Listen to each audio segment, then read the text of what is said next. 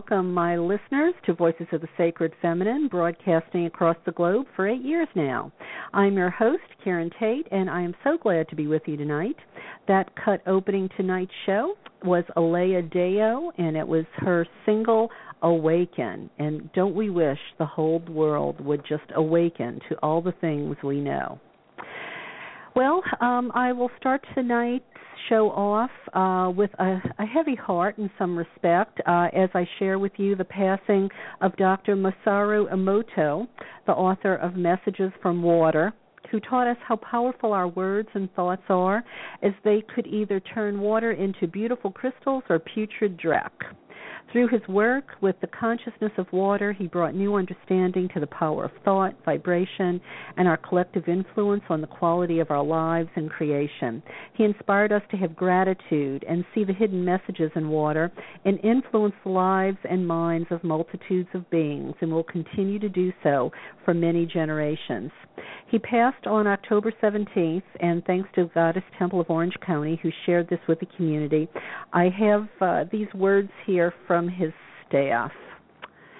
They said, "Dear friends of Masaru, early this morning, Masaru has passed away. His wife was with him.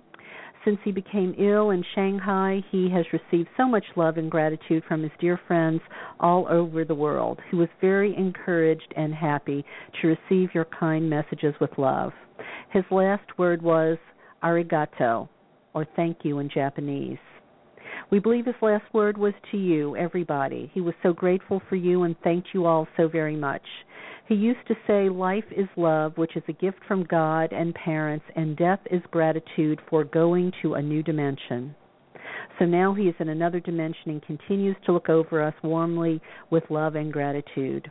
We are going to carry on his mission of spreading the power of love and gratitude. We thank you very much for offering prayers for Dr. Emoto, and please send your love, light, and gratitude to him once again, with much love and gratitude, the IHM staff." So we thank Dr. Emoto and say your work will live on beyond your short life on Mother Earth. We are in gratitude, we are in gratitude, we are in gratitude for all the beauty of our lives.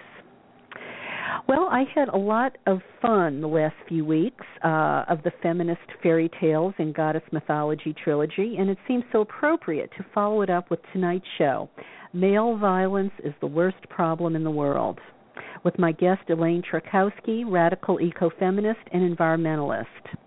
After talking for 3 weeks to Charlene Spretnak, Barbara Walker, and Merlin Stone's partner, we delved into how the loss of our pre-patriarchal myths have distorted reality and caused so much suffering in the world, particularly to the earth and women. Tonight we bring things more into real time, if you will, and discuss the ethics of patriarchy, how it's being maintained by brute force, and how language even sanctifies it. We'll see how malespeak is women's second language and show examples of various types of this malespeak. I think you're going to be very surprised how even the most aware of those among us continue to perpetuate malespeak. But first, a few things of interest that set the tone for tonight's show. I'd like to read you this from Chalice and the Blade, and I thank Susan from the Shakti Warrior Spirit Facebook page who posted this, and I made me feel like I wanted to read it. These are words from Chalice and the Blade, and written by Rianne Eisler. Quote, "Refugees were everywhere, fleeing their homelands, desperately searching for a haven, for a safe place to go. But there was no such place left in their new world, for this was now a world here, having violently deprived the goddess and the female half of humanity of all power.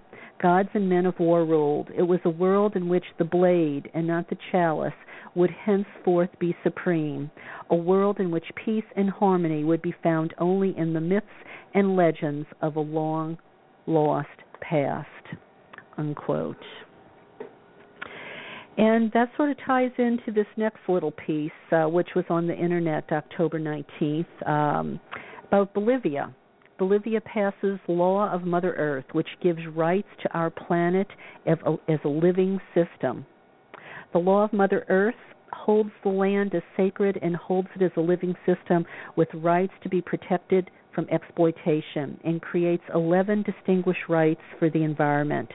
It was passed by Bolivia's plurinational legislative assembly.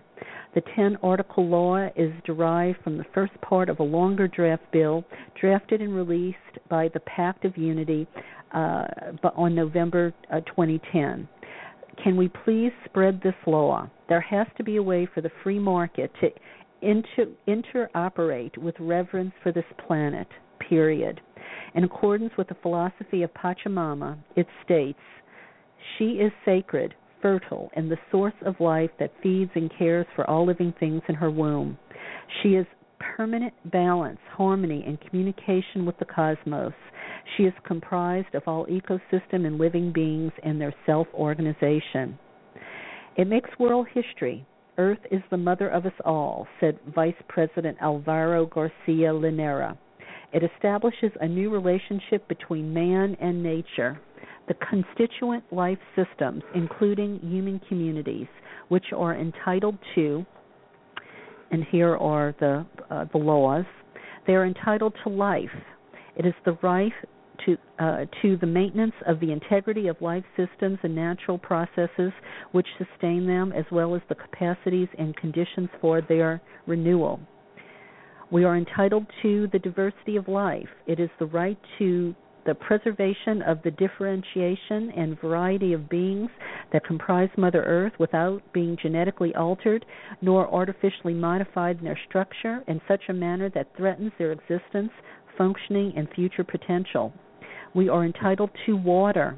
It is the right of the preservation of the equality and composition of water to sustain life systems and their protection with regard to contamination for renewal of the life of Mother Earth and all its components.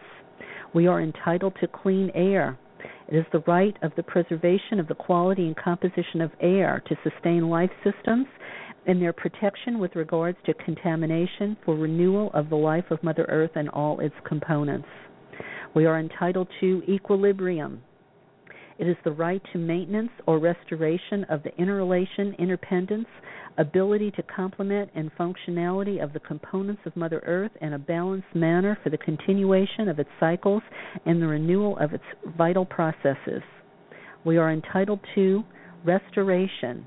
It is the right to the effective and opportune restoration of life systems affected by direct or indirect human activities. And finally, the last one, we are entitled to live free of contamination. It is the right for preservation of Mother Earth and any of its components with regard to toxic and radioactive waste generated by human activities.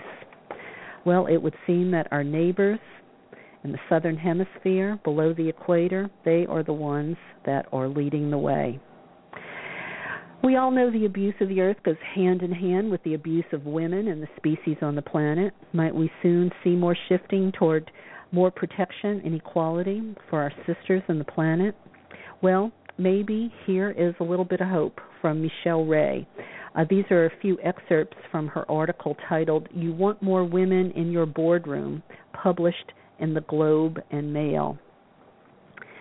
Michelle Ray says that despite the mountain of evidence from reputable organizations worldwide demonstrating the return on investment of promoting women to leadership positions, many companies remain in a time warp, continuing to pay lip service to equality and gender diversity. A report called the Bridging the Gender Gap in Venture Capital, done by Babson College, based in Wellesley, Maine, found that in venture capital circles, women lose out. The report released last month found that only 2.7% of the 6,500 companies in the United States that received venture capital funding between 2011 and 2013 were headed by women. And those companies only received 3%, or $1.5 billion of the total $50 billion invested during that time frame. So how does one explain the fact that highly educated people who profess to understand the business case for women still just don't get it? She says, my recent encounters with several clients seeking to shift the gender imbalance within their team caused me to reflect on isolating the root causes of persistent gender inequality and highlight the consequences of inaction. In one instance, a senior vice president in the financial services sector told me that he shared news with his team regarding the promotion of one of his managers just prior to her taking maternity leave. Several managers questioned the timing and had difficulty accepting that she had earned the promotion. In another situation, a major retailer received feedback from both men and women in leadership positions expressing their concerns about their company's Women in Leadership initiative. Several female leaders said they were uncomfortable being singled out, while several men felt it was unfair that they were excluded from the group. In both examples, despite the best intentions of leaders, workplace tensions over gender issues have increased as the root causes aren't fully understood, leaving these organizations exposed to potential negative consequences to their bottom line and corporate image. Unfortunately, there are many similar scenarios playing out daily in industries worldwide. What lies beneath such reactions? Socialized conditioning is one explanation. We all learn to play specific roles from an early age, and it is a fact that these roles and stereotypes are internalized, reinforced, and perpetuated in subtle and not so subtle ways. As adults, we may inadvertently find ourselves defaulting to the girl-boy conditioned responses in the most sophisticated business settings without understanding that we are acting out roles learned in childhood. The persistence of gender biases, whether structural or attitudinal, need to be addressed for the following reasons. Number one, new generation of talent demands equity and non-discrimination. And there's more to it, but I'm just going to read the points. Number two, the female perspective enhances collective intelligence. Number three, second-generation biases hinder career opportunities. Number four, more women in leadership boost your bottom line. Number five, governments are mandating gender equity legislation.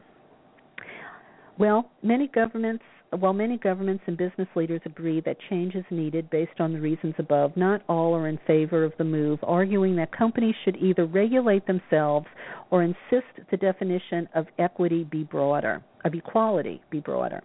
Canada would not be the first country to mandate gender equity for businesses. Norway took the lead in 2008. Iceland, Belgium, Italy, Spain, and the Netherlands were next. Malaysia and Brazil have implemented quotas, while Australia, Britain, and Sweden are advocating the firms voluntarily implement minimum female board appointments.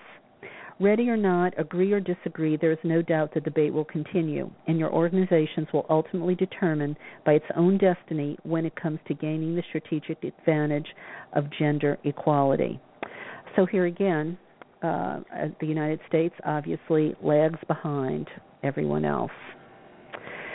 Finally, before we start tonight's interview, I must repeat, if you live in the United States, please, please, please go out and vote next month, the first Tuesday of November, especially if you're in a red state dominated by Republicans. Go out and vote those oppressors of women out of office. And be very careful you aren't accidentally casting your vote for a Republican. I've noticed what they've been doing here in California is not say in their television ads what party they belong to, because being a Republican has become so toxic.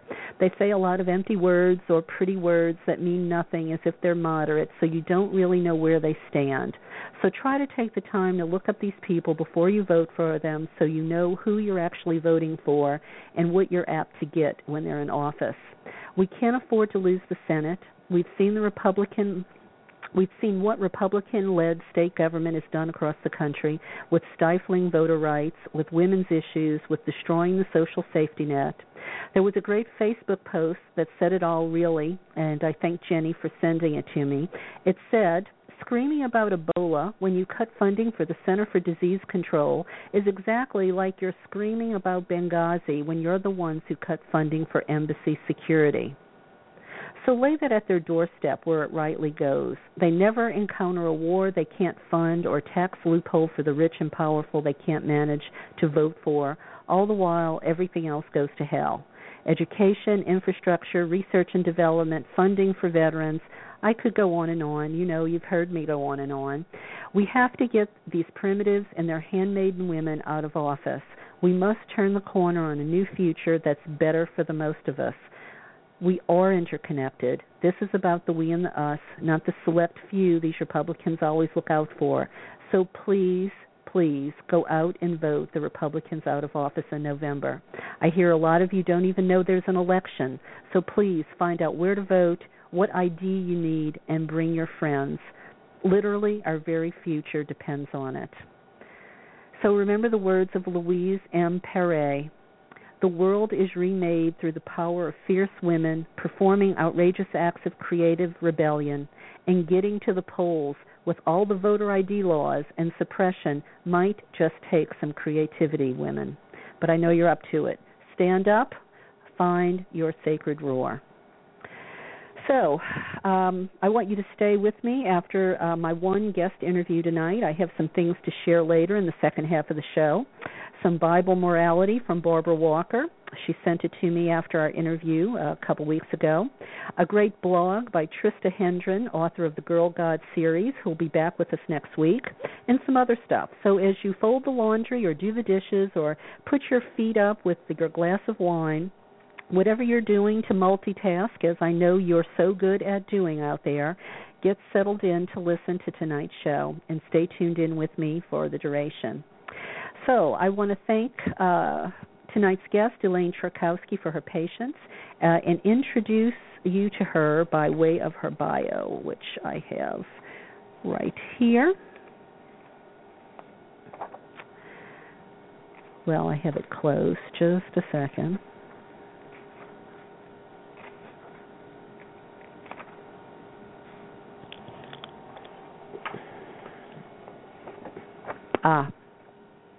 I think we're getting closer. Yeah, here we go. I had a lot of pages about tonight. So our wonderful guest tonight, Elaine Charkowski, she says she became an environmentalist in her 30s because of her concern for the living world. In her 40s, she learned from reading radical feminist books and from other radical women. Then she became a radical feminist. After reading books by Carol Adams about men's abuse of animals and women, such as The Pornography of Meat, The Sexual Politics of Meat, and Neither Man Nor Beast, and Susan Griffin's Women and Nature, The Roaring Inside Her, she then made the connection between men's linked abuses of women and nature, and now she is a radical eco-feminist. So Elaine, welcome to the show. Hi, welcome. Thanks a lot for having me on your show. Well, we have a lot to talk about, and it seems like this kind of stuff has really been rearing its ugly head in the news. We've had the domestic violence stuff with the NFL. I wonder what your thoughts were on that. Well, on one hand, I'm glad it's being mentioned, even brought up, which is a step forward in the right direction.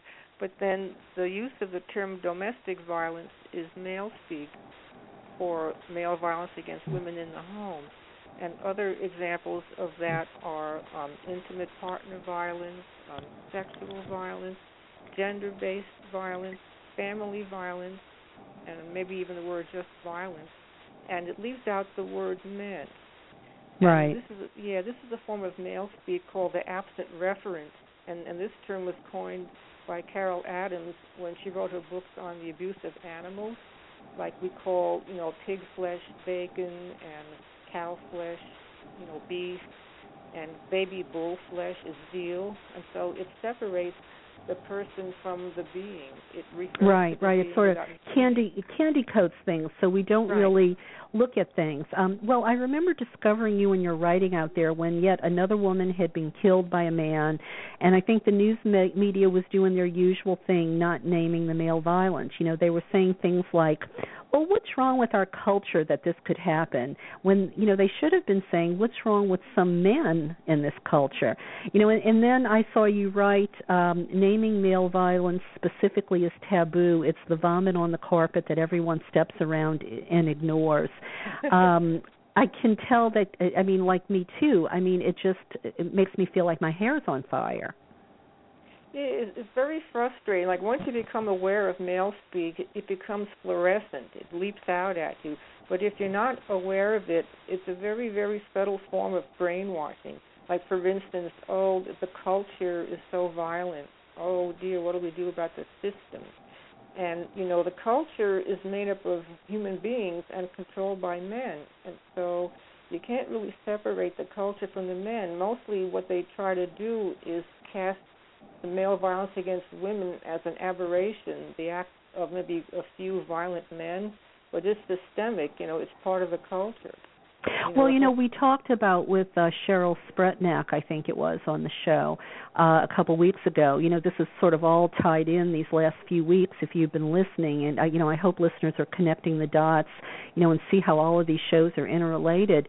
Charlene and I were talking about how in the myth of Demeter and Persephone, the patriarchal myth has Demeter being abducted and some say raped by, Hades, where, we believe the pre-patriarchal myth, well, Hades wasn't even in it, much less, there being an assault and a rape.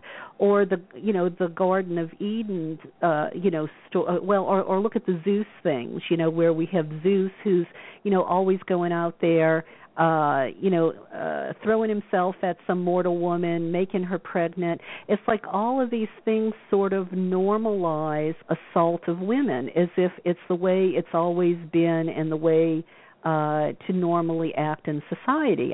Do you agree? Yes, and especially there's another, huge form of brainwashing. Men have been unable to conquer all women even after 6,000 years of battery and rapes and murders.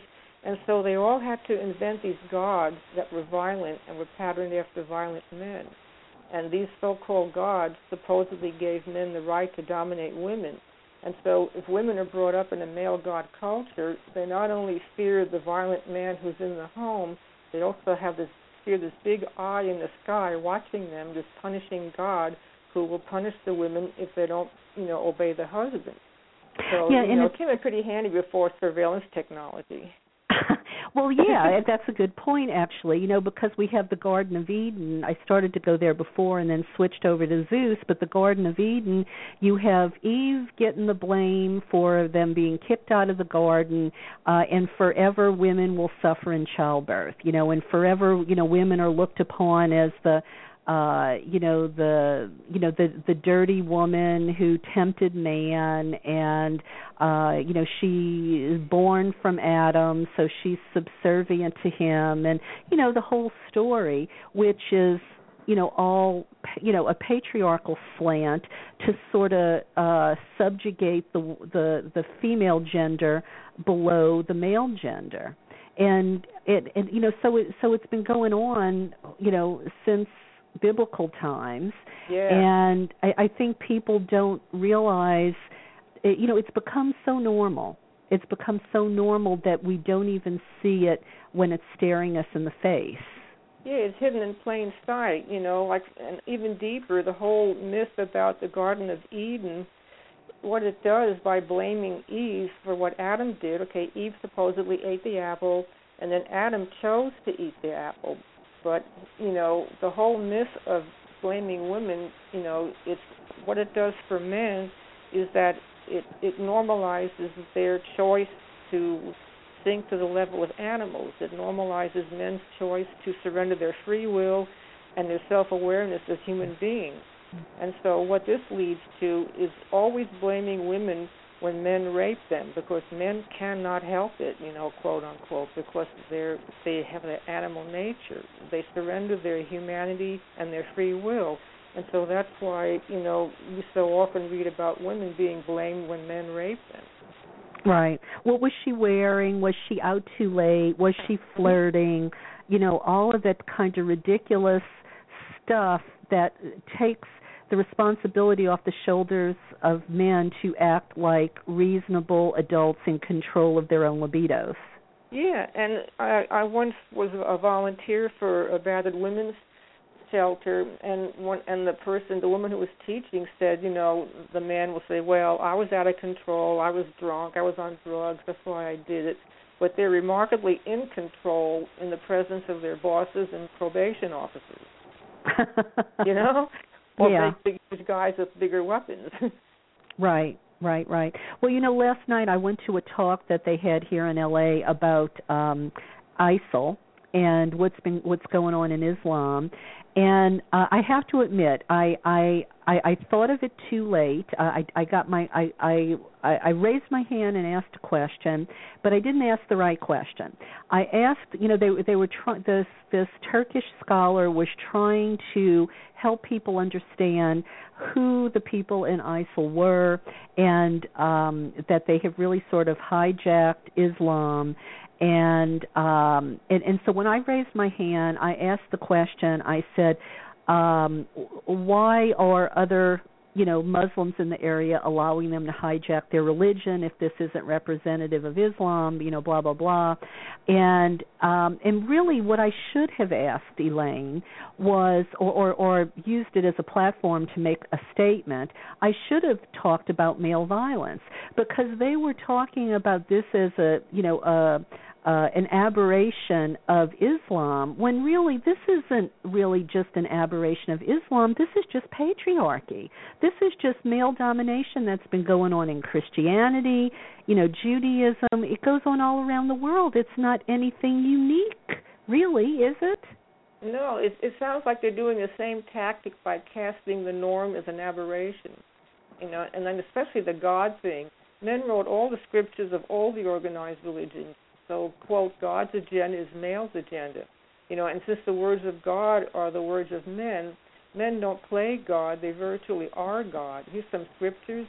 Wives, submit yourselves unto your husband, for the husband is the head of the wife, even as Christ is head of the church. That's from Ephesians chapter 5, verses 23 through 24.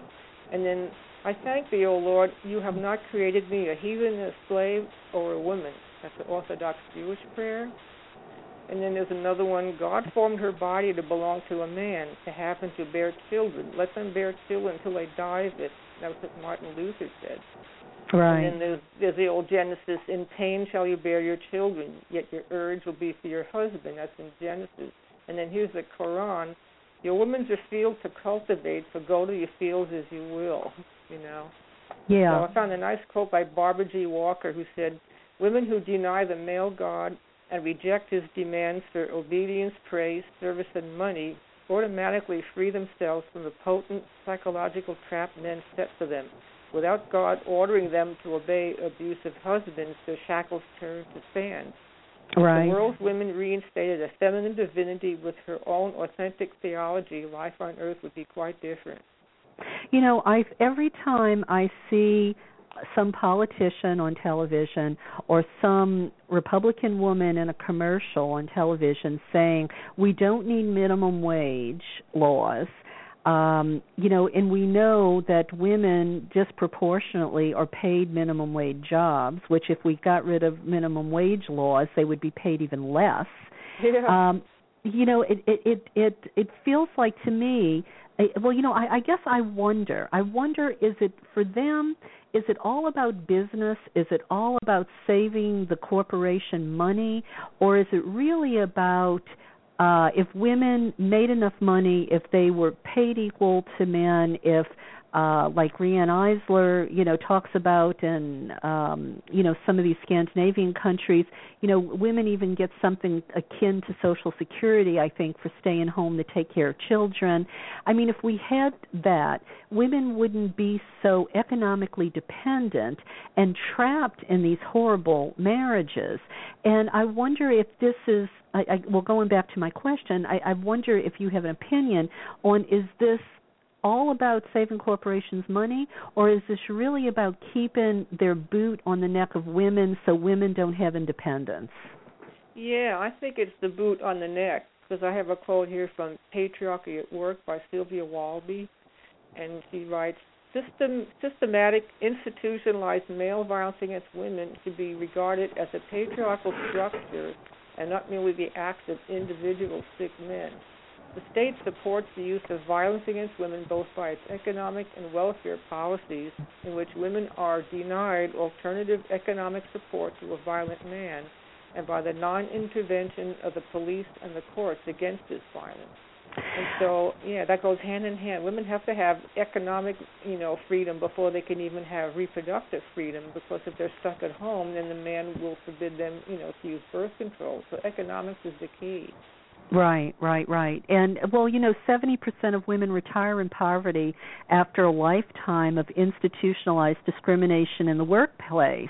Mm-hmm. And I wonder, how well known that is. I think I heard someone say that because of the lack of equal pay, it makes a difference in a woman by the end of her life at $400,000. Right. Yeah. Uh-huh. I mean, when you look at it like that, it's just. I guess I wonder, where are the women?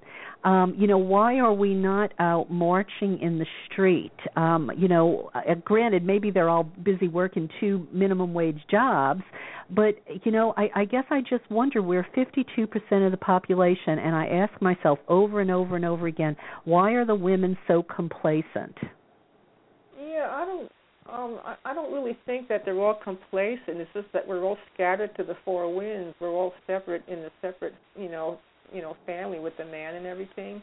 And I've always wanted and hoped and wished that women could pool their resources, and buy an apartment building or a house and share the housing and help themselves escape, poverty, and share all their Social Security. But it just seems like we're so divided against ourselves. We're just out there like little atoms floating around. Well, sometimes I think that's part of patriarchal conditioning too. I think women have been taught to compete, for husbands, for grades, who looks the best. It's this competition thing, and if we could somehow get beyond that, maybe we could start doing some of the things that you're talking about. I know when I go out and give talks about partnership, one of the things I say is, women have to treat each other better. Women need to really empower one another rather than continuing to compete with one another. Because, if women could figure out, how to have solidarity, boy, we could change this world in a few years. Yeah, it wouldn't take long. I think a lot of it is we're just conditioned from birth, to see ourselves through males' eyes. We're not even aware of our own selves. We see ourselves through the eyes of the oppressor.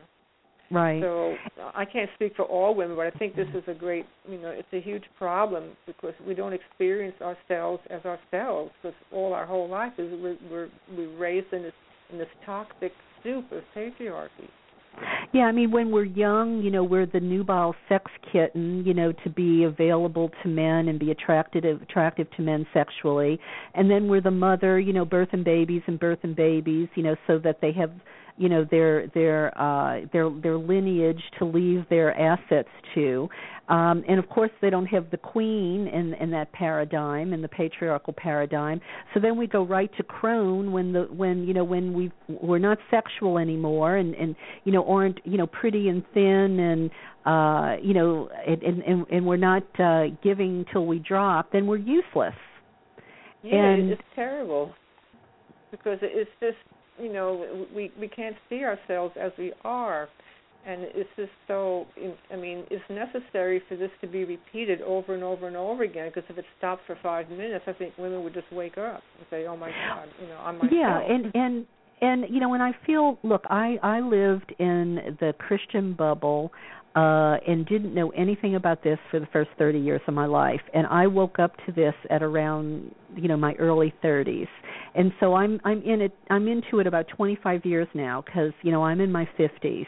And I still know friends who live in the South, and I moved away from Louisiana. I'm in California now, who don't have a clue about any of this. It's all about fashion and, picking up the underwear and cooking the dinners and, scrapbooking and being a dutiful little wife. And, I hope I don't sound like I'm rejecting being a homemaker, because I'm not. And I'm not ragging on all men. I mean, I have a wonderful husband I've been married to for 30 years.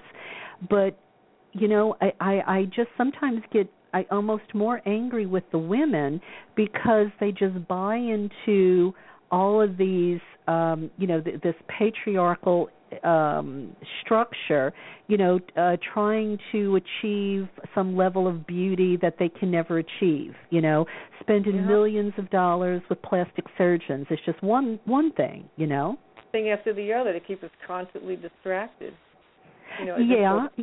Or to look attractive, the Botox, the shoes, horrible. the clothes. Yeah. And then the high heels, the crippling shoes. Yeah, exactly. And and I think about going back to, you said something a few minutes ago about the culture that sort of encourages us to sweep this beneath the rug, and I was thinking about some of the things they were saying, some of the football players' wives about how the NFL tried to just, sweep this problem beneath the rug. And, it made me think of O.J. Simpson and Nicole. I mean, how many times did she call the police, and the police would show up and talk to O.J. about his football career while she's sitting there with a black eye? Mhm. Yeah, it's like that quote that I read, about the non-intervention of the law to protect women. It mostly protects men who batter women. Yeah. They get away with a lot of, they get either no jail sentences or far fewer jail sentences of women who fight back, even in self-defense. So, I mean, the whole thing is in place to keep women down. Right. And I think the positive thing is we now have social media, and we're just getting the word out about all these things that were previously invisible. Right. Well, and I hope, since the Ebola thing popped up on the news, I am not hearing much about the NFL, and I don't know whether I've just been busy or has it disappeared from the headlines. Do you know? I don't know. I think the Ebola thing could just be another distraction. Just like with the whole thing with back a few years ago, it was anthrax, and then before that it was something else. The killer bees, and you know what I mean? It's just ridiculous. It just keeps us all distracted. Yeah, from terrorism. What they're really up to. Mm-hmm. Yeah, terrorism, the economic meltdown, the war. Mm-hmm. I mean, it's always something, to prevent us from focusing on the things that would really benefit us. Yeah, and all this tap dancing is around the fact that male violence is the worst problem in the world. Yeah. And there's all these excuses. Well, not all men are violent. Women are violent, too. Violence is a human problem. There's always been patriarchy. There's never been any goddess societies. Men also rape men and boys. What we resist persists. It just goes on and on. It's just a bunch of baloney. Oh, boys will be boys. That's a good one. Yeah. Boys will be boys. Yeah, anything to hide it and justify it. Like the absent referent, the domestic violence. So talk about what that is, the absent referent. It comes from Carol Adams. She coined that term in her books about the abuse of animals. Like I gave a few examples earlier. Veal is baby bull flesh. Like you order veal, but you don't think about the baby bull. And then the absent referent would be, violence against women, intimate partner violence, violence in the home, gender-based violence, blah, blah, blah, family violence, anything except male violence. So I guess what I'm trying to focus on is that really the definition in a way, because absent referent seems so, it's kind of hard to understand what that means. But in simple language, it's sort of it's sort of sugarcoating the real deal kind of a thing. Yeah, it doesn't even sugarcoat. What the absent referent is a way to refer to something without naming it. And so you don't even need to sugarcoat it, because you're not even naming the baby calf or the cow or whatever, or the battered woman, And then there's another good one that they use very often. It's called the passive voice. The action is being done by the victim. Like, for example, the malespeak is the women were raped. Instead of active voice, the men raped the women. And so, the passive voice is also is a absent referent that doesn't name the men. And then another biggie is sex-neutral terms, which uses obfuscation to lump men and women together to hide male violence. What are some examples of that? Oh, yeah. Children. This I got from the newspaper. Children are raping children because of seeing porn at a young age. And a radical feminist translation would be boys are raping girls because of seeing porn at a young age. Yeah. See, it just totally hides it. And then there's another. Yeah, go ahead. Yeah. Well, do you think they conscious? Do you think it's conscious or unconscious? It could be both by now, because when you're taking a bunch of courses to be a journalist, I read that a lot of journalists unconsciously self-censor. And maybe they're also immersed in male speak, because that's all they are exposed to. And then there's like for instance, there's another good one, to give words volition and making words have the power to act. That's like the war broke out. So the word war is just a bunch of syllables. It isn't a thing that breaks out. And when you translate it back from radical feminism, it reads, men decide to wage a war to kill the enemy. Right. Right. So there's all kinds of male speak. It just goes on. And I think what's important is my friend told me, she read this somewhere from a feminist linguist, that women all have a second language without ever having a first language. Unlike immigrants who have a native tongue and they move somewhere and then they must learn a second language. So women's second language is male speak without ever having women's language. Because we've been so conditioned to sort of, it's sort of like, we're protecting men, we're insulating them from their own actions. Yeah, unconsciously many times. Because even radical feminist writings, they tiptoe around naming men as committing male violence. Well, I wrote, I was inspired by reading some of your stuff, when I made reference to it in the beginning, when that girl was killed, and I started thinking about, how when the media writes this stuff, they never name the men as the perpetrators. And I started thinking maybe, not that I'm justifying it, but I was trying to understand it. And I thought, well, if you're a woman journalist and you start naming who the perpetrators are, in other words, if you stop the male speak and you start talking about it's male violence, it's male rapists, then I wonder if they're afraid that they're suddenly going to be labeled, one of these horrible, angry feminist women, who the men haters. Do you think that's part of the reason why women just go along so they're not labeled, the angry male, man hater? I think in the world of journalism, it's supposed to be objective. That has a lot to do with it, too. But it goes the whole far the other way, where they just have ridiculous sentences where they just totally tiptoe around the male violence, and and I think here's I have a quote. Let's see if I can find it, by Mary Daly, that says naming the atrocities is necessary for ending them. You just can't not name them. Like how far would Martin Luther King Jr. get if he didn't name racism? Right. He didn't just get out there and say, some people are hurting other people, we have to stop that. So it's just like the same thing with male speak, tiptoeing around male violence against women. Yeah, absolutely. So it has to be named in order to isolate it and eradicate it. Well, and I think, all of us listening to this show, men and women alike, I think, we should really take this seriously. And when we talk or when we write something, we should be cognizant of if we're accidentally falling into this pattern. And if we read something that some blogger wrote or some journalist wrote, I think we should hold their feet to the fire and send them comments and, make them be accountable or at least raise awareness to what they're doing, if by some chance they're not aware. Yeah, and then a common, tactic to shut women up when they name male violence is, you're a man-hater, But that's using also an, obfuscation to blend many things together.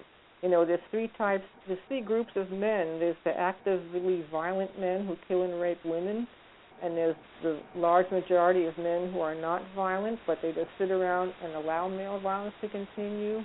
And then the third category are men who actively renounce patriarchy, but they use their unearned male privilege, working in behalf of women.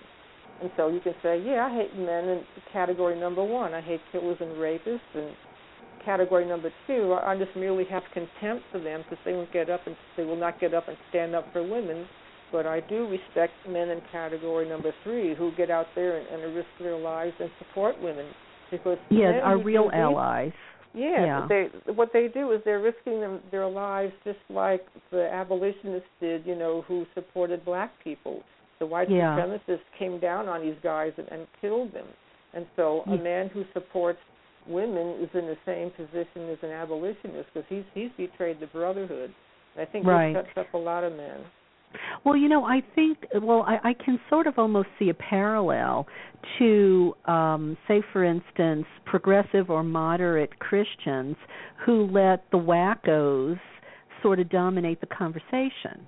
They sort of just sit back and watch the show rather than, or take the talk I was at last night. The Muslim people who are letting ISIL hijack their religion and give their religion a bad name. They seem to be talking a lot about it, but not really putting a whole heck of a lot of effort that accomplishes anything into stopping it. Whether we're talking about Christians or Muslims or Jews, when they let extremists hijack their faith. It in a way, do you think there's a parallel that this sort of apathy or complacency or fear? Well, maybe a lot of the people who don't come forward because they're afraid of being, kicked out of the church. I mean, a lot of these people, the church is their whole social life, and so I can't really speak for all of them, but I think they're afraid. Some may be afraid to stick their neck out because they'll be, ostracized by their other parishioners. I have no idea knowing that. But a lot of these religions, the central facet of many of these male religions is a hatred of women. So I can't really say, for sure if you go back in time far enough where there were elements of Islam that were not so hateful, because religions change over time. Yeah.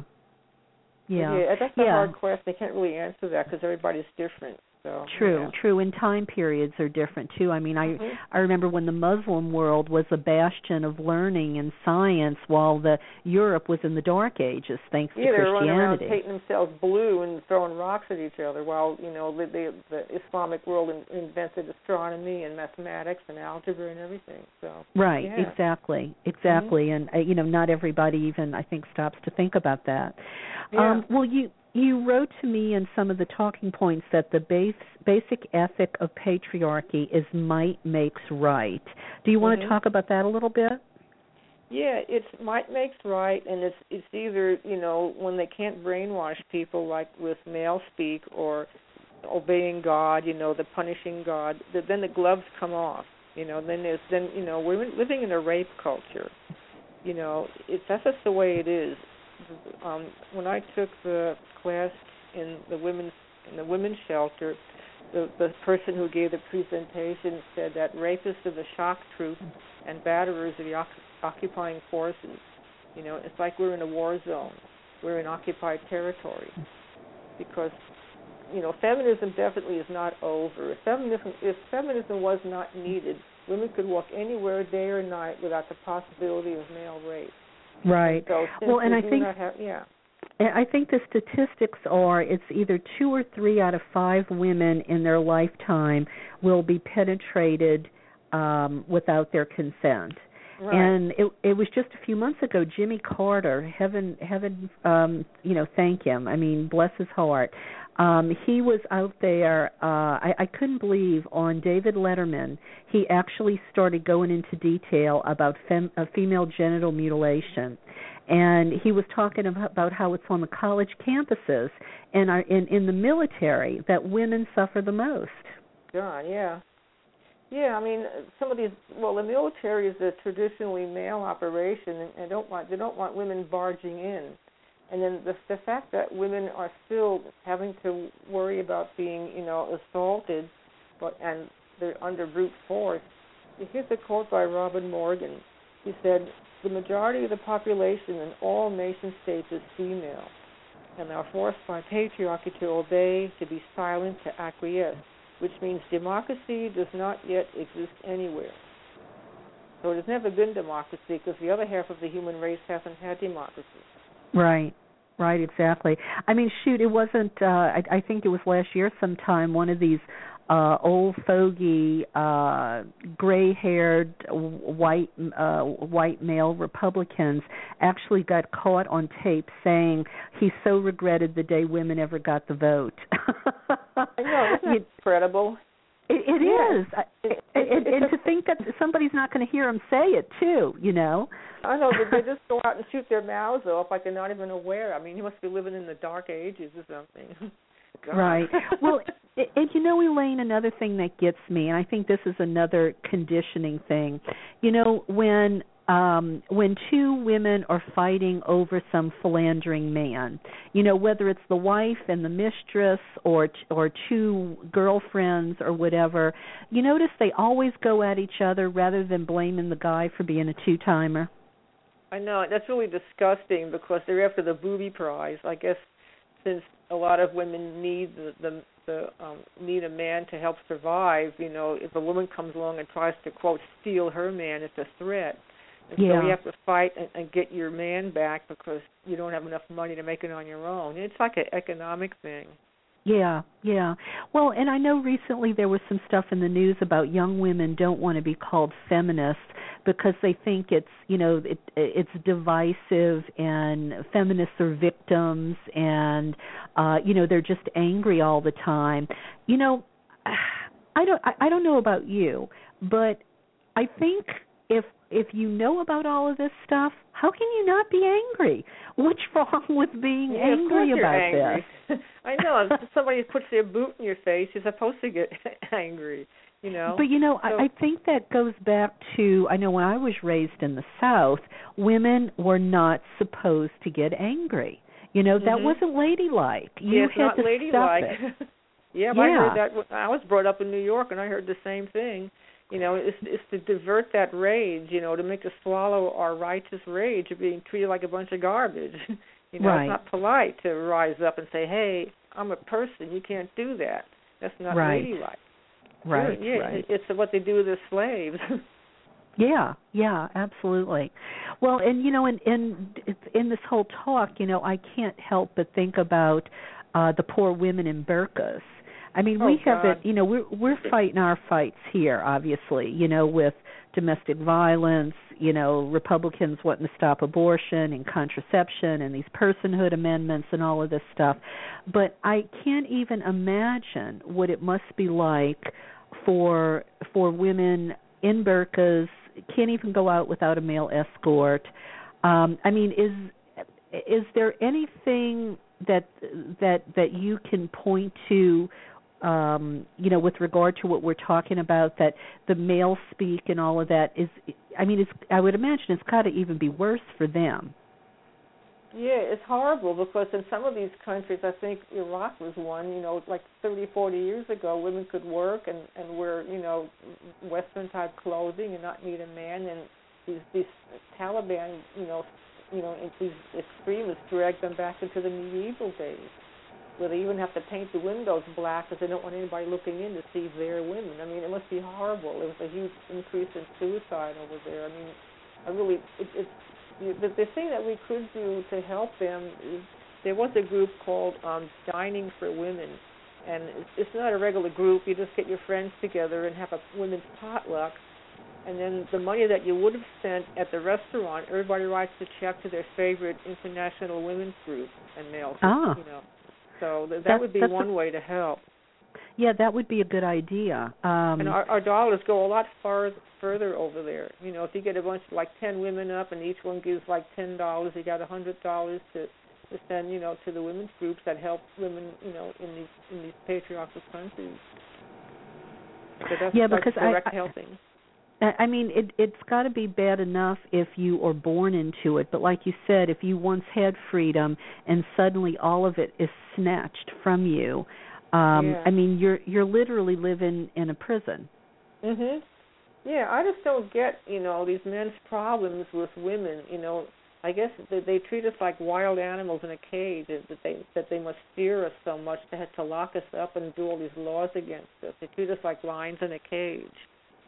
I'm not a sociologist, so I'm just speaking as a normal person here. But sometimes I wonder if that fear isn't because they really feel so inadequate that if they didn't, have to hold a woman by force or totally dominate her. I mean, if she really got an education, if she really had her own money, she, maybe these men think that they wouldn't be able to have or keep a woman. Really, maybe they think that, maybe their self-esteem and self-worth is so low, they think that that's the only way they would have a woman. I know, so, and these really extreme ones, if I can't have her, nobody can, and then when a woman leaves home, that's when a lot of these guys stalk and kill them.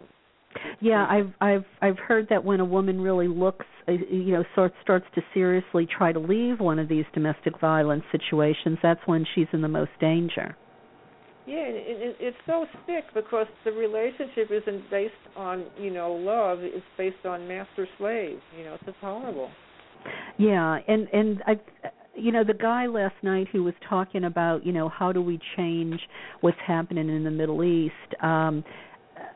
He was a scholar, and I certainly am not well versed on that whole situation over there to dispute what he says, but he was saying, education, and to some degree, I think that's right. If we could stop teaching people what the Bible says, and just taught people what about human rights, and ethics and morality and justice and equality, it's almost as if it feels like to me in some cases secularism would be a better thing to teach than some religions.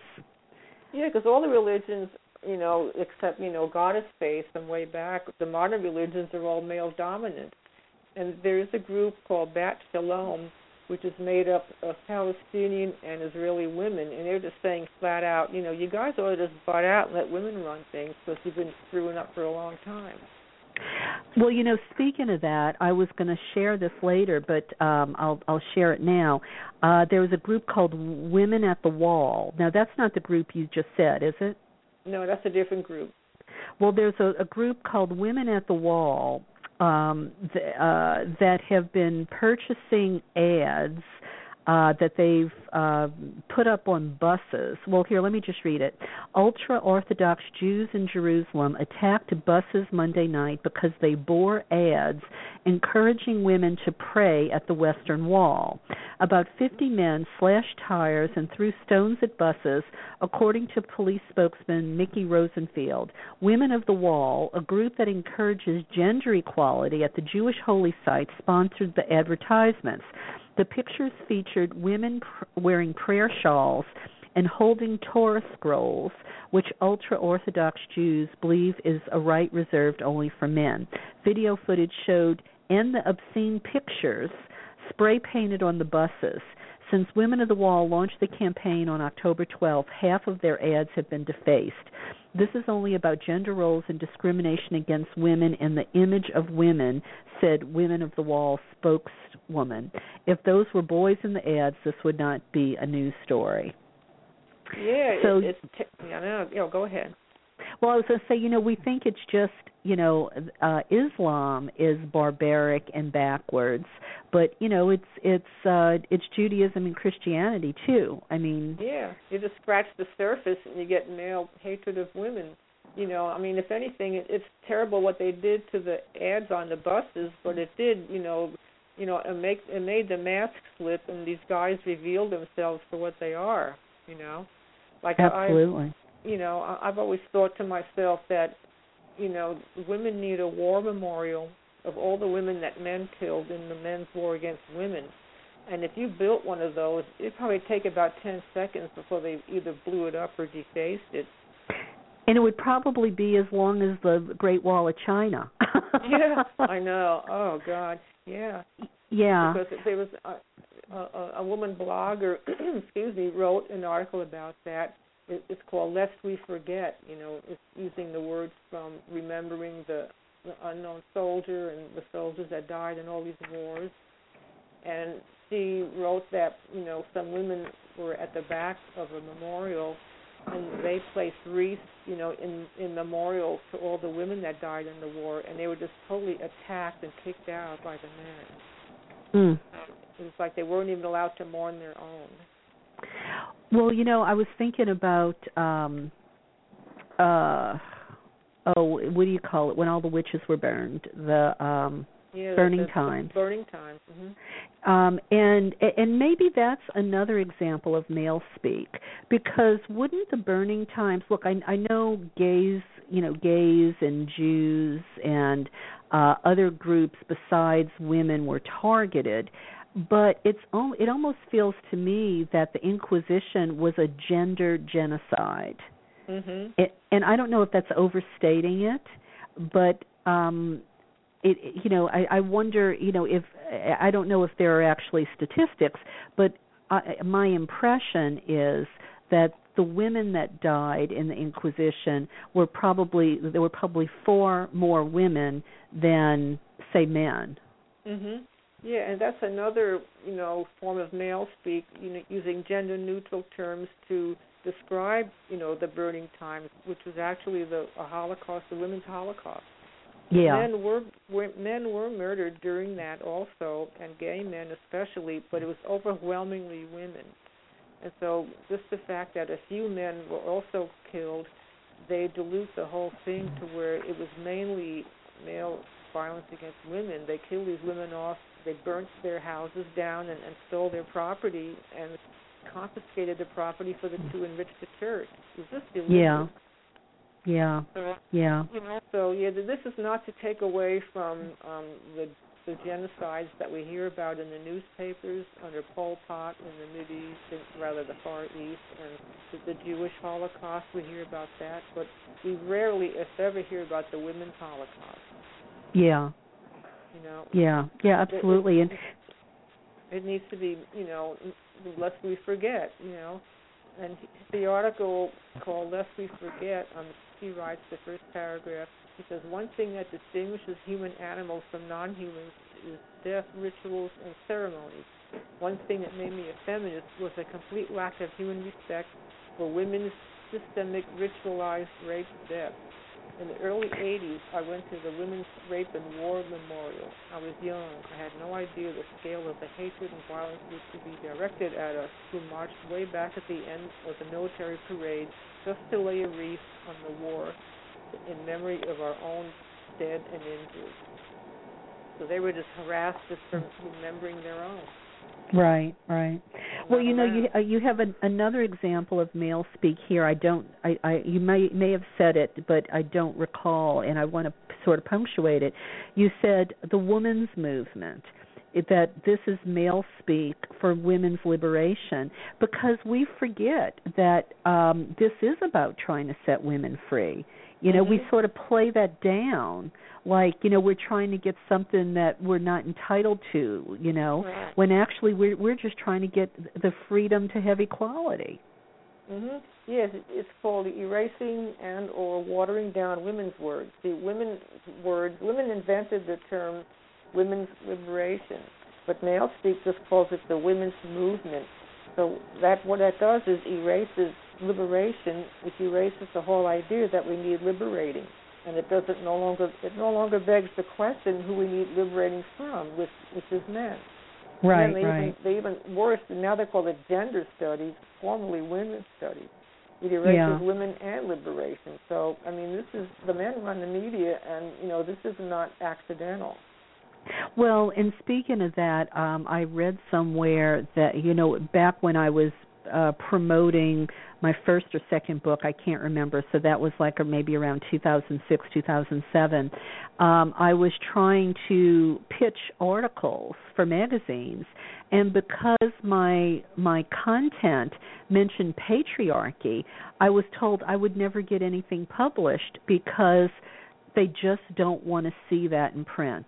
You know, it's taboo. Yeah, it's taboo. It's taboo, and I look. I even know when I go out and talk about this stuff, I can see eyes roll.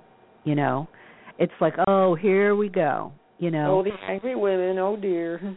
Yeah. And it's and again, I think I get even more angry when women support when they're complicit in their own oppression. You know, and I realize in some cases it's economic, and I totally get that. My mother stayed with my dad, who was a drunk, and beat her up because, you know, she didn't feel like she could go out and support the family and walk away. I get that. But for women who can make it, God, it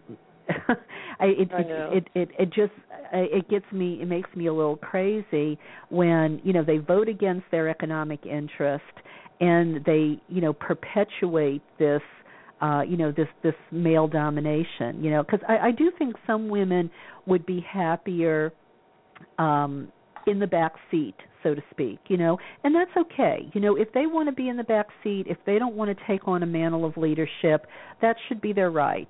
You know, just like I think it's okay if a woman wants to stay home and be a homemaker rather than go out into the workforce. But the problem is women are forced into roles that they don't want to be in. You know, they're forced to be in the back seat when they'd really rather be in the front seat in partnership and in equality. Yeah, it's economic house arrest. I have a paragraph here from Margaret Atwood's book, The Robber Bride, and it's called Male Fantasies, Male Fantasies. Everything is run by male fantasies. Up on a pedestal or down on your knees. It's all a male fantasy. That you're strong enough to take what they dish out, or you're too weak to do anything about it. Even pretending you aren't catering to male fantasies is a male fantasy. Pretending you're unseen, pretending you have a life of your own, that you can wash your feet and comb your hair, unconscious of the ever-present watcher looking through the keyhole, peering through the keyhole in your own head, nowhere else. You are a woman with a man inside watching a woman. You are your own voyeur. And that really gives me the creeps because it's about women raised in the patriarchy and they're seeing themselves through males' eyes. They don't even know themselves. Yeah. And so it takes a lot of courage to wake up from that. Well, it does. You know, I was teaching a class, you might know it, it's the Unitarian Universalist Women's Cake for the Queen of Heaven class. And some of this stuff came out, and at the break, I caught one of the women. She was crying. She was over off to the side. She was crying. I didn't know her very well, and I went over to try to comfort her and see, you know, how she was, what was going on in her head. And she looked at me and she said, Karen, I appreciate that you're teaching this class, but she said, I don't think I can come back. And I said, why? And I said, are you not enjoying it? You know, are you not getting anything out of it? And she said, no, it's not that. It's just the opposite. She said, this just reminds me that how messed up my life is. And she said, if I keep taking these classes, I'm going to be forced to change my life, and I'm not in a position to do that right now. She said, so I think I need to just back away for now, and maybe I can come back to all this later. Yeah, all that knowledge would be painful if you can't do anything about it right away. Yeah. That was really, that was a learning moment, a real learning moment for me. Because religion never sunk its teeth into me, and I have a good husband, and I never suffered like some of these women suffer. And, sometimes maybe I sound a little cavalier about find your sacred roar, empower yourself, when, it's really, for some women it's more difficult than for others. Yeah, I mean, plus you're so isolated. That's why my hope is that, we're on Facebook and we have social media and we can communicate, to women all over the world and all over the country. We're no longer standing on a corner trying to hand out leaflets. So, there's also a passage that Sonia Johnson wrote called "The Bursting of the Files." It's a chapter from her book, From Housewives to Heretics: One Woman's Struggle for Equal Rights and Her Excommunication from the Mormon Church. So I'll just paraphrase this.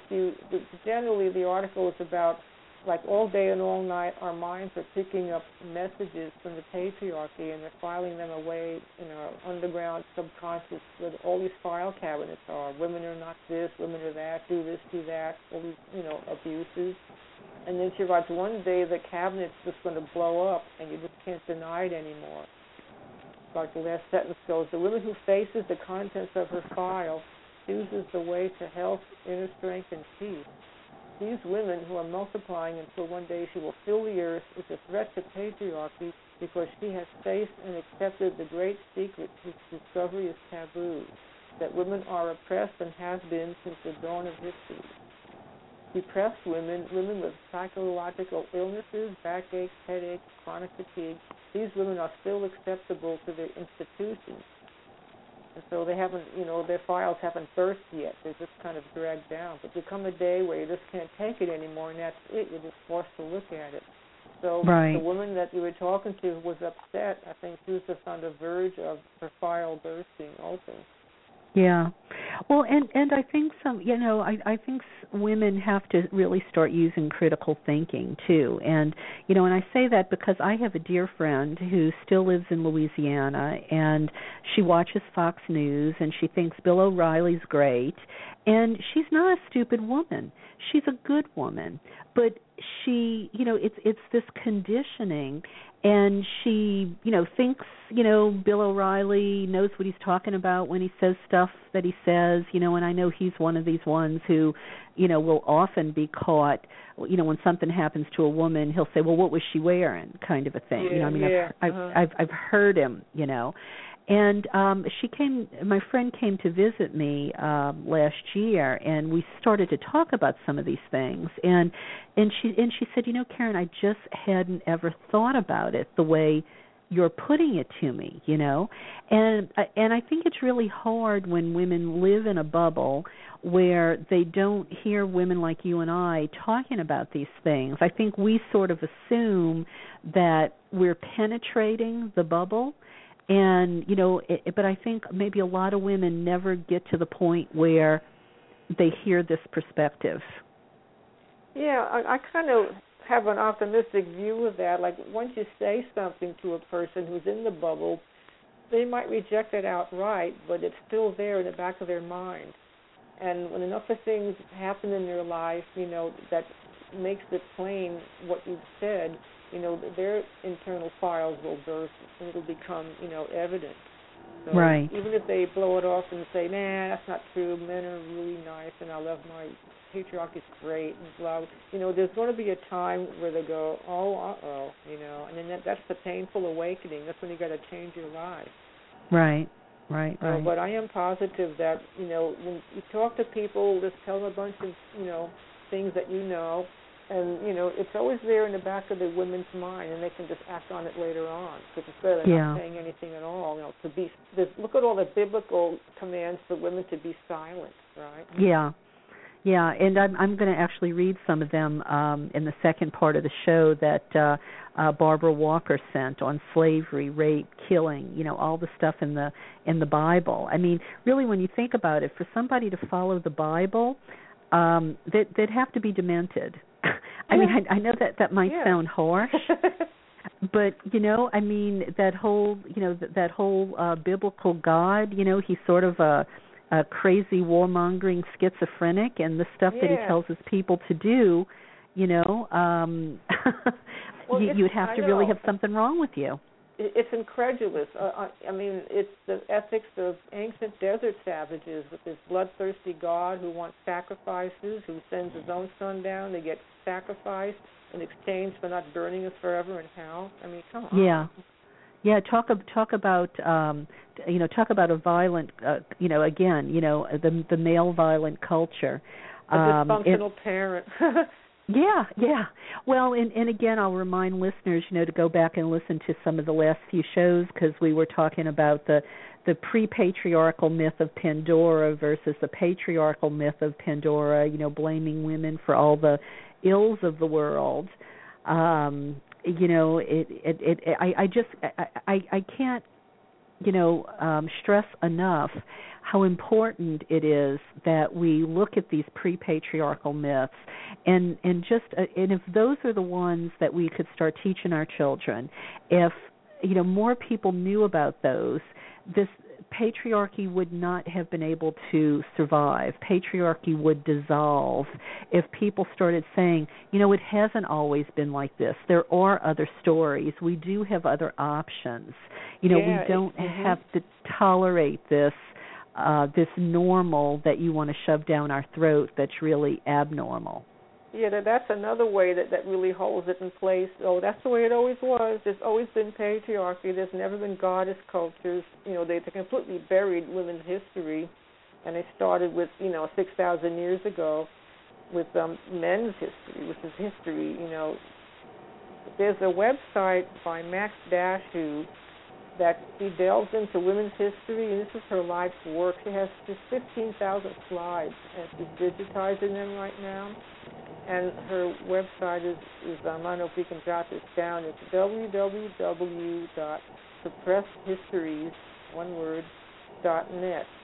And you go on there, and she has thousands of photos and prints of ancient women, drumming, and the costumes that they created, the weaving, the high culture, African women now and then, women from all over the world. There's a wealth of women's history. Right. Listeners, if you didn't catch that website, just Google Max Dashu, Dashu. Yeah, she's been on the show a few times. She's an incredible wealth of information. Yeah, she has the Suppressed Women's Archives. Right. Yeah, that's it. I mean, that's who we are. That's our history, and it's been buried. That's the way it is. It's always been that way. Blah blah blah. I think that's why they're against the conservatives are against evolution, because it implies change.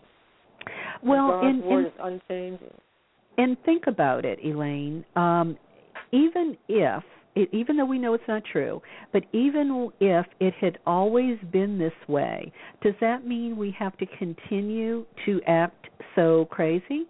I mean, that's as if saying, we can't evolve, we can't learn. Right. We're stuck in a rut, and we're destined to be primitives our entire life. I mean, I know. That's what kind of a sentence, is that? Yeah. I mean, that says humanity can evolve, and that's what they want, I guess. Well, if they're benefiting from the way things are, Yeah, it's tradition. It's the status quo. Which is tradition. Well, in the idea of the people who are benefiting from things the way they are, which includes some women, I think that's part of why some women don't fight this, is because they got it okay. Right. Why rock the boat? Mm-hmm. They benefit from this in some way. Yeah. And then there's another dynamic. It's like if a woman is harassed sexually by the boss, and she raises an uproar about it, the other women will distance themselves from her because they're afraid that, the punishment from the boss will come down on all of them. And this is what they do to guys in the Army. If one guy messes up, the whole troop gets punished. So that's how they keep it together. Well, I tell you, we can do better than this. Yeah. Well, Elaine, I am so glad you came on the show to talk about all of this. I think this was a great show after the last few, feminist fairy tales and, goddess mythology. I mean, all of these dots connect. So, before I say good night to you, was there anything you wanted to say, before the end of our call? Yeah, I could suggest some books. Okay. One is by Mary Daly, the first international wikidary of the English language. And she has all these new words that she made. and there's one called by Susan Griffin, Women and Nature, The Roaring Inside Her.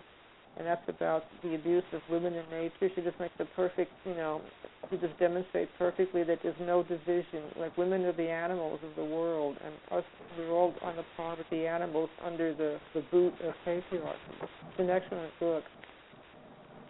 And then there, Mary Daly wrote Quintessence, which is also excellent. I mean, well, everything by Daly is excellent, so. Okay, and that's Daly, I think D-A-L-Y. I don't think she has an E in the name, huh? Yeah, Mary Daly, D-A-L-Y. So I guess that's all I have to say, and I want to thank you a whole lot for having me on your show. It was great. Well, you know what? You keep doing what you're doing out there. You inspired me with your writing, and I hope you keep writing and you put it out there as many places as you can. And if you ever want to be a guest blogger on my blog, just pop me an email, and we'll do it, because this is good. This is good stuff, and we have to share this with other women who are still in the bubble. Mhm. Yeah, they'll get it. They're coming along. I think so. Well, thank you, Elaine, and have a wonderful week. And I guess I'll have to say good night. All right. Good night, and thanks a lot. Okay. Bye-bye. Well, we are crossing the threshold into the latter part of the show, and I want to shout out to Holly. Thanks for ordering the new book, Voices of the Sacred Feminine. It's on its way to you tomorrow when I make a run to the post office. And if you other listeners out there would like to support my work and the show, you can do one or more of several things. Go to my website, KarenTate.com. It's been updated, so you want to take a look. I want to thank Gina for her incredible efforts to keep my web page updated. She's done that in the last few days, so you can go there and find out about the tour to Turkey and lots of new stuff there. But once you go there, if you go to the Goddess Store page, you can make a donation of any amount using the button, which is all the way down toward the bottom of the page. You can order one of my books.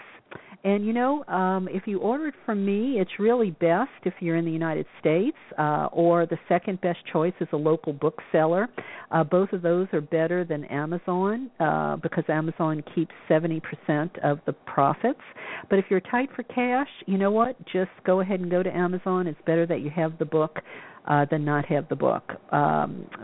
Amazon taking 70% of the profits leaves authors and publishers to split the meager crumbs. Aren't monopolies and predator capitalism grand? Well, I think you can see that probably, none of us authors are getting rich doing this, but we're doing it to make the world a better place, not to make money. But I bet you didn't know how Amazon gouges authors. And here's an excerpt from my new book, Goddess Calling.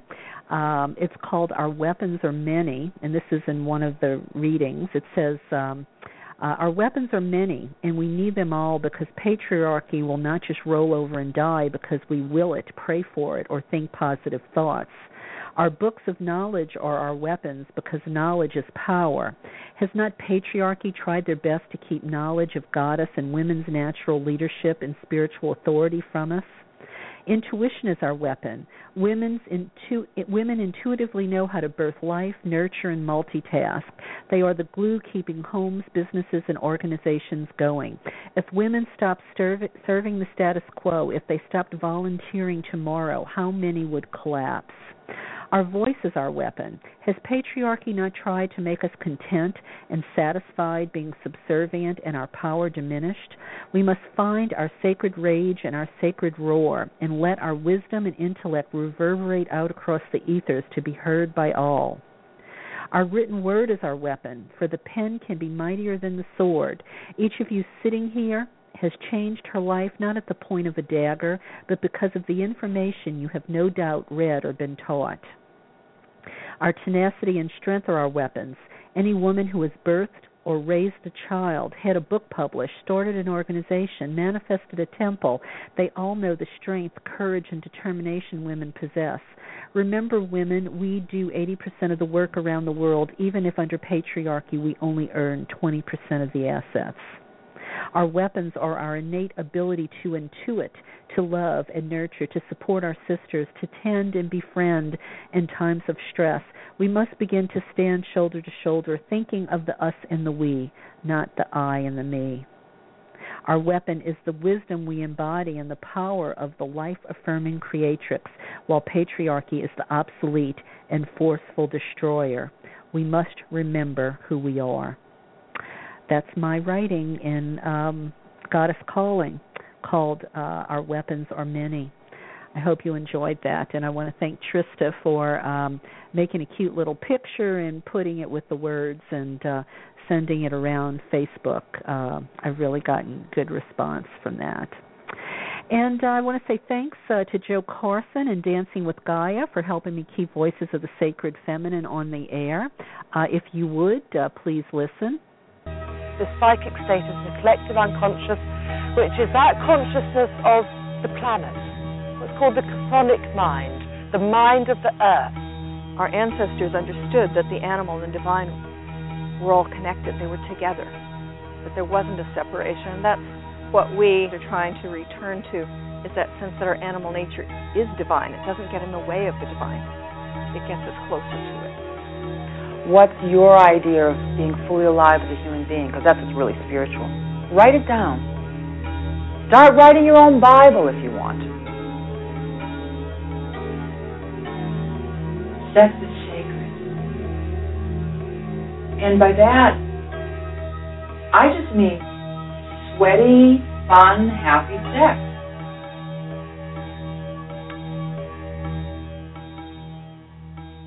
What you're hearing there is a little excerpt from Dancing with Gaia, Joe Carson's film, and it explores the connection between earth energy, sacred sexuality, and the goddesses Gaia. It features 15 visionaries who give us tools to feel the life of the planet within ourselves, and it comes with a great little 45-page mini book, and the DVD and book are just $20. You can get your own copy at dancingwithgaia.com. dancingwithgaia.com. Thank you, Joe Carson.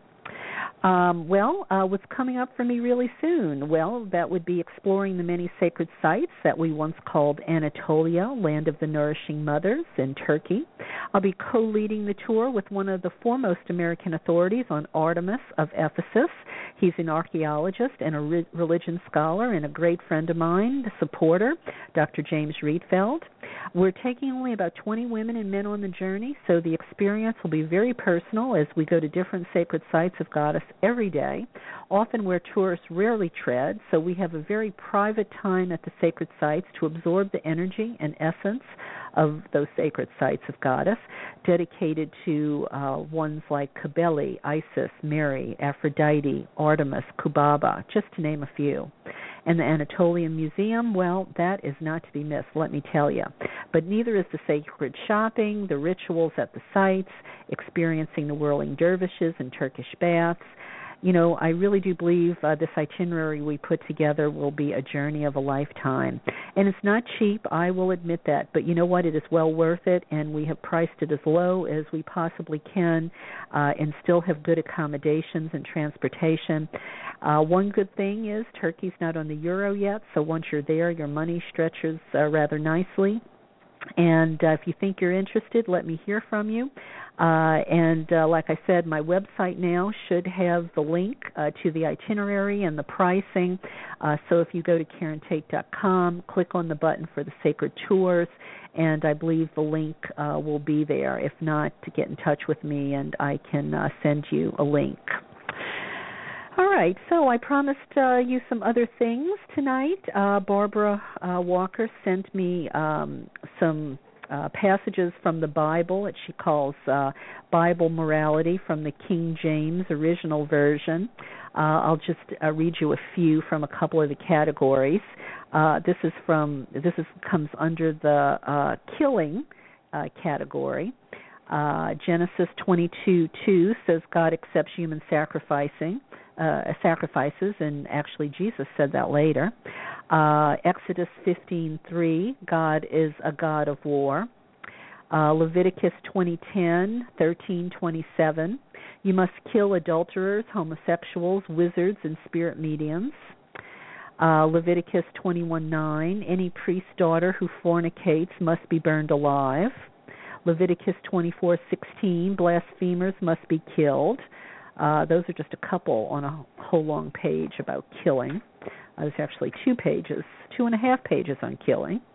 On rape, Numbers 31:18, God orders his warriors to kill every living thing in each captured city, except the virgin girls who are to be raped and turned into sex slaves. According to verse 35, there were 32,000 virgin girls thus taken. Deuteronomy 21:11 and 12 says if a warrior likes the looks of a female war captive, he can take her to be one of his wives. Judges 5:30, the spoils of war include a damsel or two for every man. There's more of those under rape, but I'm going to move on to slavery. Let's see, slavery.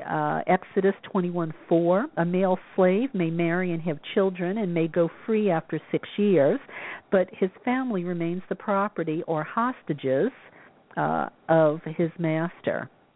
Exodus 21:7, a man may sell his daughter as a sex slave. Let me repeat that. Exodus 21:7, a man may sell his daughter as a sex slave. Leviticus 19:20, when a man has sex with a female slave, she must be scourged.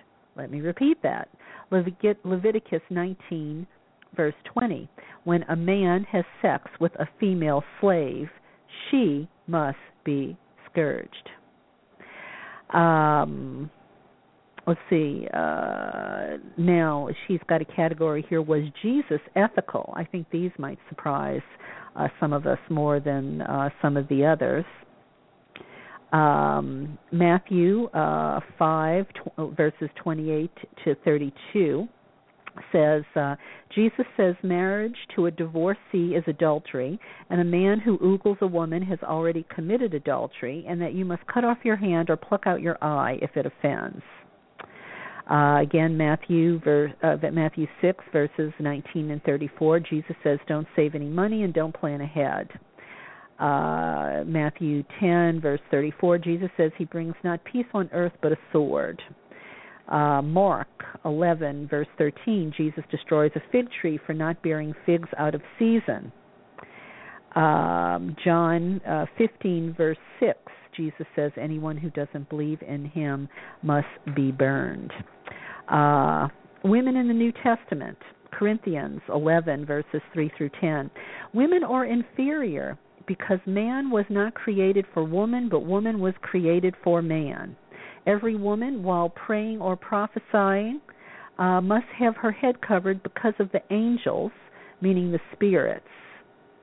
It used to be believed that women's hair attracts spirits, Barbara says. In 1 Timothy 5, verse 9, Paul says, the only woman acceptable by the council of elders or devout monogamous women over the age of 60. Ephesians 5, verse 22, wives must submit to their husbands as they would to God. So there's more here, but I think that's quite enough. So let's see. I want to share this blog by Trista Hendren. She has a wonderful blog called Over the Moon, where the Divine Feminine comes to party.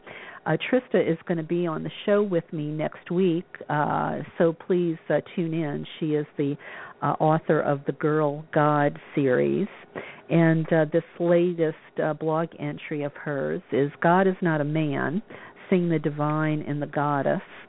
I'll read some parts of it.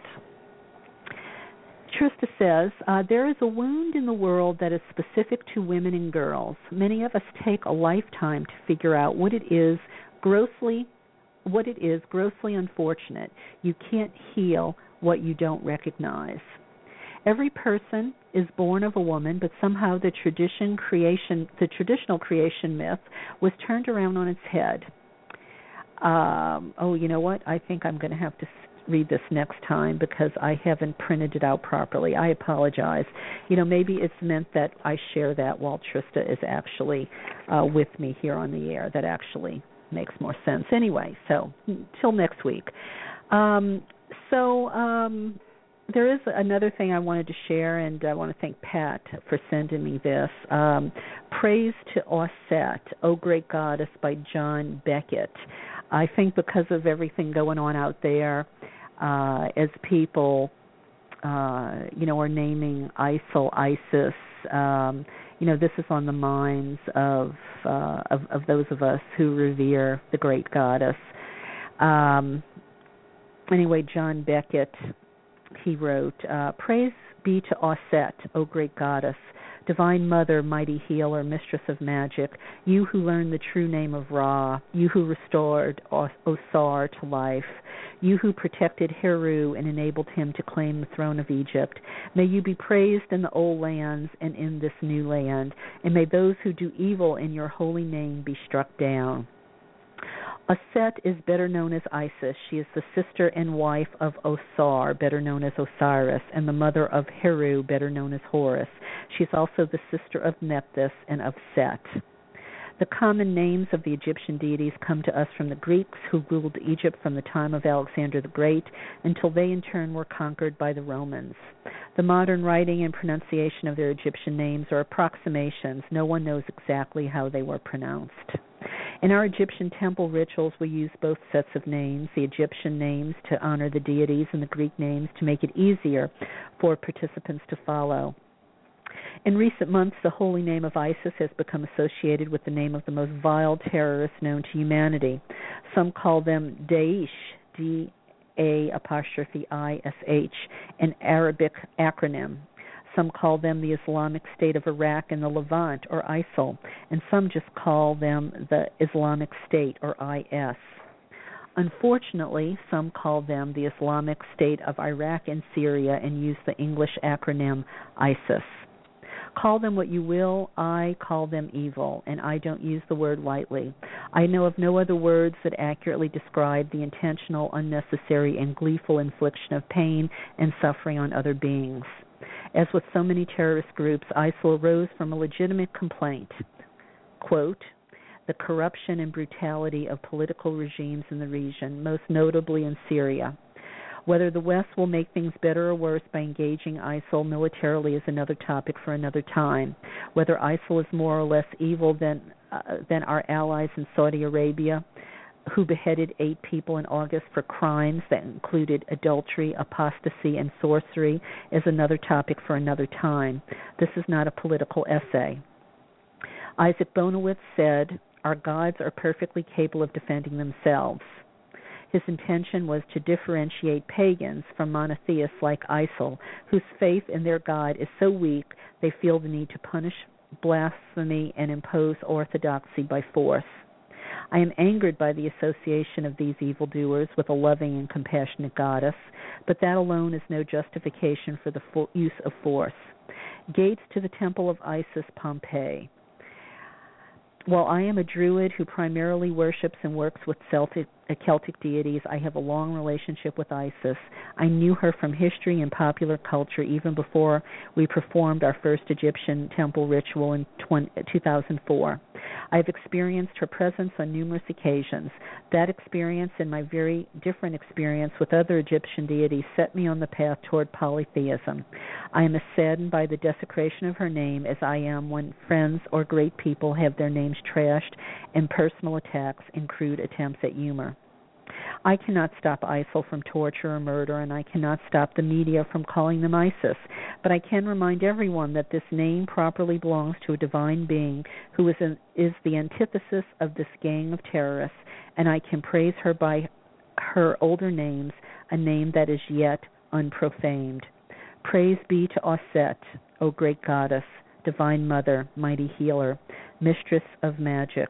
May your power and beneficence be known and honored across this land and across the world. So, my dear listeners, I think I will leave you tonight with tribute to our dear Isis. And I'm going to find it here. And this is by Diva Haley from her Sacred Alchemy album, and it's called Isis. So thank you for tuning in with me tonight. Remember, when you're out there talking, remember malespeak. When it comes from your lips or when it comes from the lips of others, use it as a teaching moment to try to set things right. Next week, Patrick McCullum will be with me and Trista Hendren. So let's close tonight's show with Isis by Diva Haley. Good night and have a great week. Thank you for tuning in. Oh, and please remember, hit the follow button and become a friend of the show. The follow button should be right there, I think on the top left-hand side of the page, of my show page there. Thank you again, listeners. You're gas in my tank. Good night.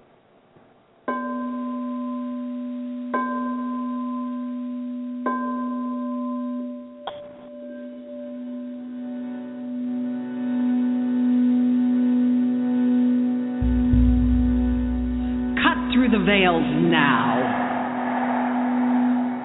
How many more lifetimes will you donate to the illusion of the ego? Are you ready to directly face the truth of your essential self? It is time to set yourself free.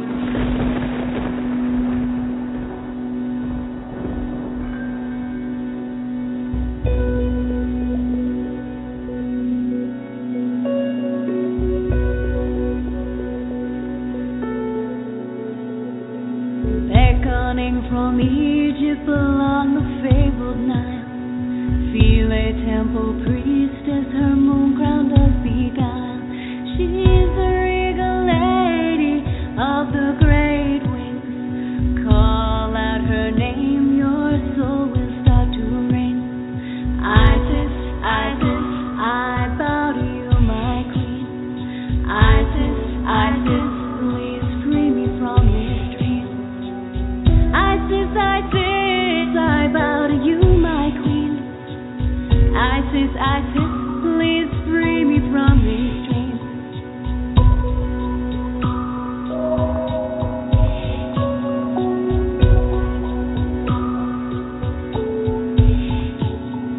Ancient veiled memories pouring through our minds, awakening the templates frozen once in time.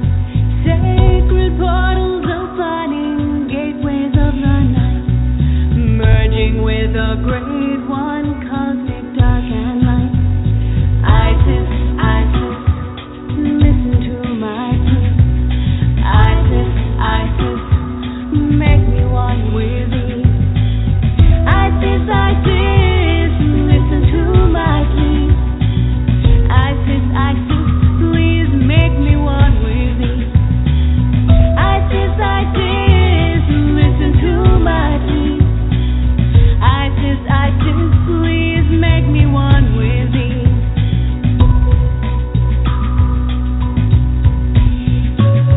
Initiate, initiate, initiate me. Tell me exactly what you see. Initiate, initiate, initiate me. Oh dear Isis, help me break free. Oh dear Isis, help me break free. Oh dear Isis, help me break free. Oh dear Isis, I'm surrounded now. Oh dear Isis, help me break free. What will it take for you to claim your power now? Stand tall, priestess.